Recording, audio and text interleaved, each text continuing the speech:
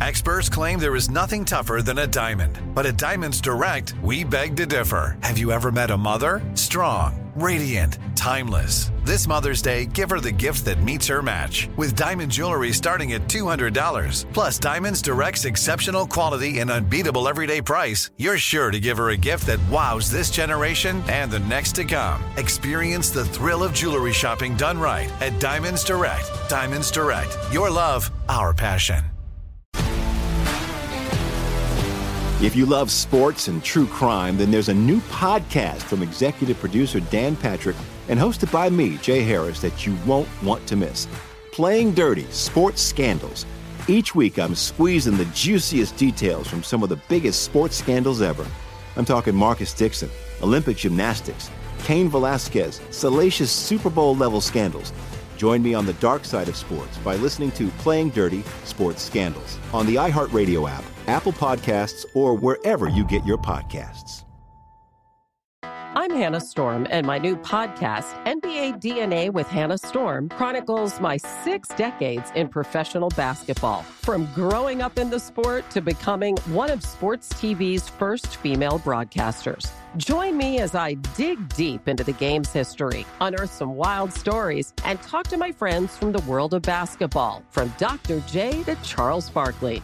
It's been a wild ride, and now I get to take you with me. Listen to NBA DNA with Hannah Storm on the iHeartRadio app, Apple Podcasts, or wherever you get your podcasts. I was in command of the Union troops at the Battle of Manassas, the second one. That's my truth. It's one more thing. Armstrong and Getty. One more thing. I developed the polio vaccine. That's my truth. Can't imagine what the hell you're talking about. I'm sure we'll find out momentarily. First, a little bit from the opening of Saturday Night Live. We kind of feel like we're show friends with this guy, the guy that does the great Trump impersonation, because we had him do a clip for us years ago before he was even on SNL. His Trump is the best. Anyway, here we go. President Trump, if elected, what would you do to stop Taylor Swift from infiltrating the Super Bowl and stealing the election? You know, thank you. That's actually one of the smartest and most researched questions I think possibly ever. You know, we all know that Biden has brainwashed Tay-Tay, okay? They're using her in something called PSYOPs, which started, of course, with the great Korean rapper Ray, Psy, right? That's his name, Psy. He's a dear friend. Gangnam. He told me he needed a new style.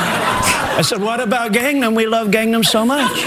And now they've got Tay-Tay pretending to date Trey K, that's what I call Travis Kelce. And he's such a terrible boyfriend, okay? He can't even get Taylor tickets near the field. Have you seen that? He's got her way up in a little box.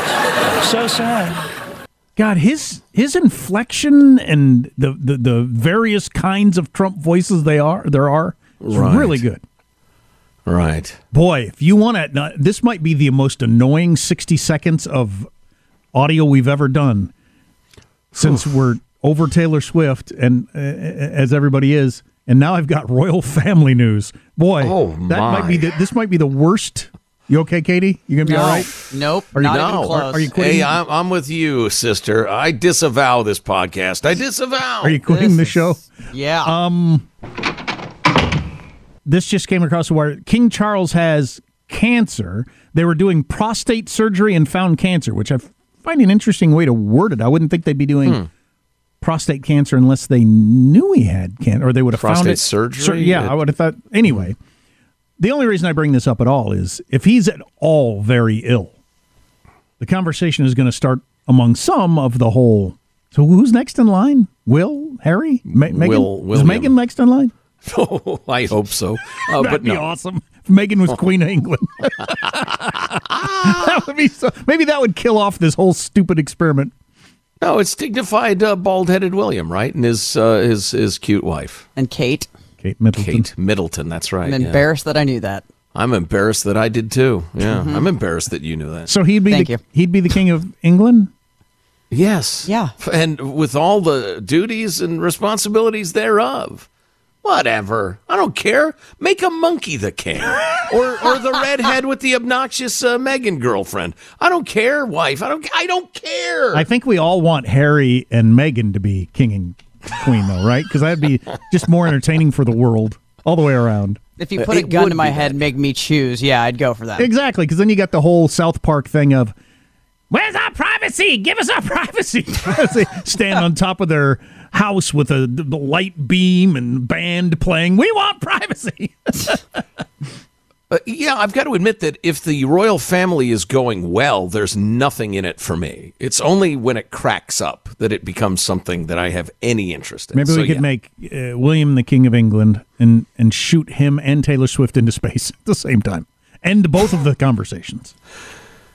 I think we ought to have like a debate between William and Harry for who ought to be the king. And they can just bring out old grievances and like really go after each other. Right, including the you're not, even related. Sure, yeah. Even in physical whatever form. you say, red, huh? Yeah. Redhead, it's funny. It's kind of weird, isn't it? Huh? Yeah. Funny how you don't look like Dad at all. Oh, jeez. So the My Truth thing, I've been meaning to squeeze this into the radio show, but it's really long. I got to tell you, tell you this. I'm looking at the cable news channels. Oh, no. All the TVs. Breaking news, King Charles diagnosed with cancer. Who fucking cares? Need to know news. I mean, seriously. Do you know? I know. I don't know. I personally don't know. My entire world of people I know, I don't think I know a single person that would give a shit. I'm trying to think, one. but the fact that I'm having to try to think kind of answers the question. I know one. You know one who would care. I know one. And I know one, and I'm going to avoid this conversation with that person at all costs. And what are their other qualities? This person. Oh, they watch the Kardashians. Oh, okay. That type of stuff. Gotcha. So it's a soap opera then for them then. Yeah, The Crown on Netflix was like a big deal. All right. Yeah. Oh, I just find this all so exhausting. Do you feel like getting dumber? Because I do. Oh yeah. And if we ever, because you've invited us to various get-togethers with you and your parents stuff, if we ever are able to make it, can you make sure that person is not there? Oh, they're not a chance. Okay. They won't even be in the same country. I don't want to meet that person. Nope. Won't subject you to that, I promise. I will give you 1,000 United States dollars if you invite that person and tell them Jack wants to hear all about the royal family. Joe, we will talk after the podcast. And that would be a bargain. I would just watch his face the whole night. Oh, God. Oh, boy. So, anyway, I was hoping to get to this during the show, but it's a little longish in its entirety. It's a piece written by Josh Barrow, and it has to do with, it's a campus madness story about, universities and how so much of research and the research papers that everybody, the peer-reviewed this and that, how a lot of it's crap. And he was part of that world. And he's writing, especially in the social sciences, not only can you not replicate the results of some of these surveys and experiments and stuff, nobody even tries. Mm-hmm. Nobody even thinks of it. So it's completely phony and everybody knows it. Yeah, the replication problem is a serious issue for the university world right now. Yeah, and even in some of the harder sciences, and this guy is talking about the fake sciences, the grievance studies and stuff like that, and how they're, again, nobody even asks them to be accurate or for their research to have an ounce of rigor to it. It's just not even asked, which is, I think, would be shocking to a lot of Americans. But this was my favorite part.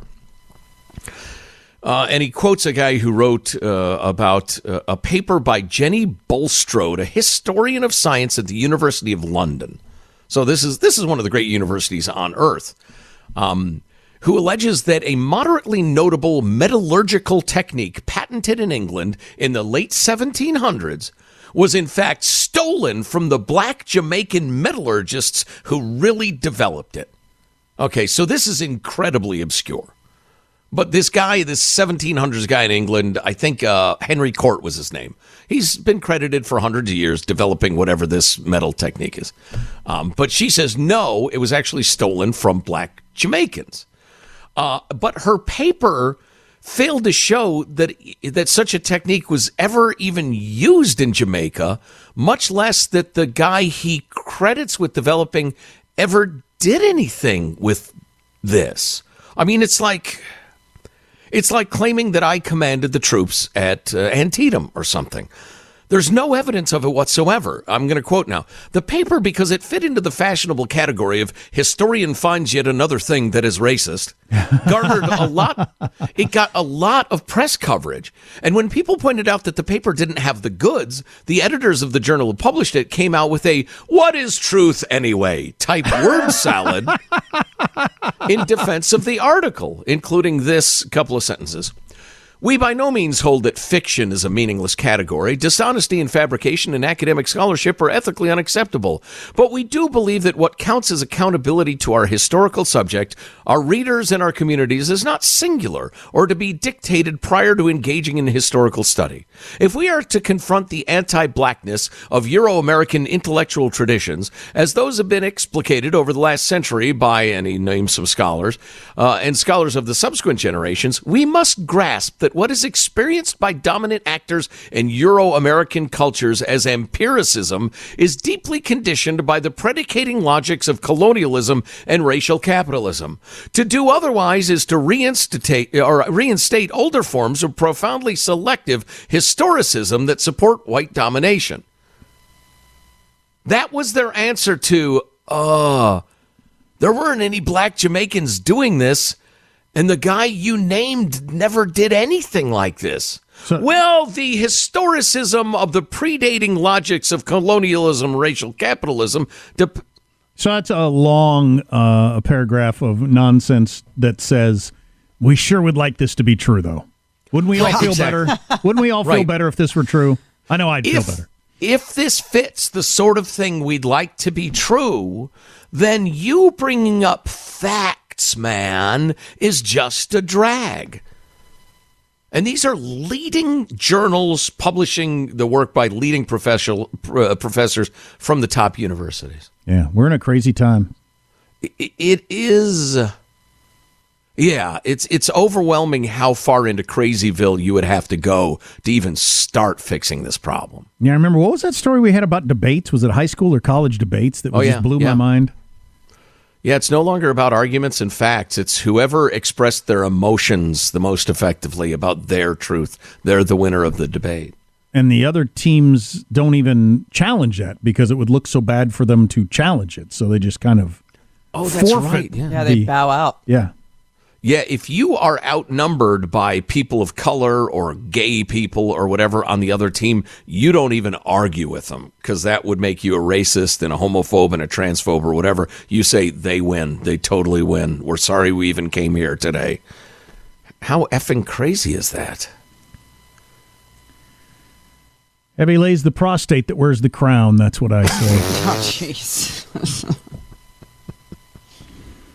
Well, I guess that's it. More Than a Movie is back with Season 2. I'm your host, Alex Fumero. And each week, I'm going to talk to the people behind your favorite movies. From The Godfather, Andy Garcia. He has the smarts of Vito, the temper of Sonny, the warmth of Fredo, and the coldness of Michael. To the legend behind La Bamba, Lou Diamond Phillips. When I walked in, I didn't think I had a shot at Richie because John Stamos' picture was already up on the wall. Listen to More Than a Movie on the iHeartRadio app, Apple Podcasts, or wherever you get your podcasts. If you love sports and true crime, then there's a new podcast from executive producer Dan Patrick and hosted by me, Jay Harris, that you won't want to miss. Playing Dirty: Sports Scandals. Each week, I'm squeezing the juiciest details from some of the biggest sports scandals ever.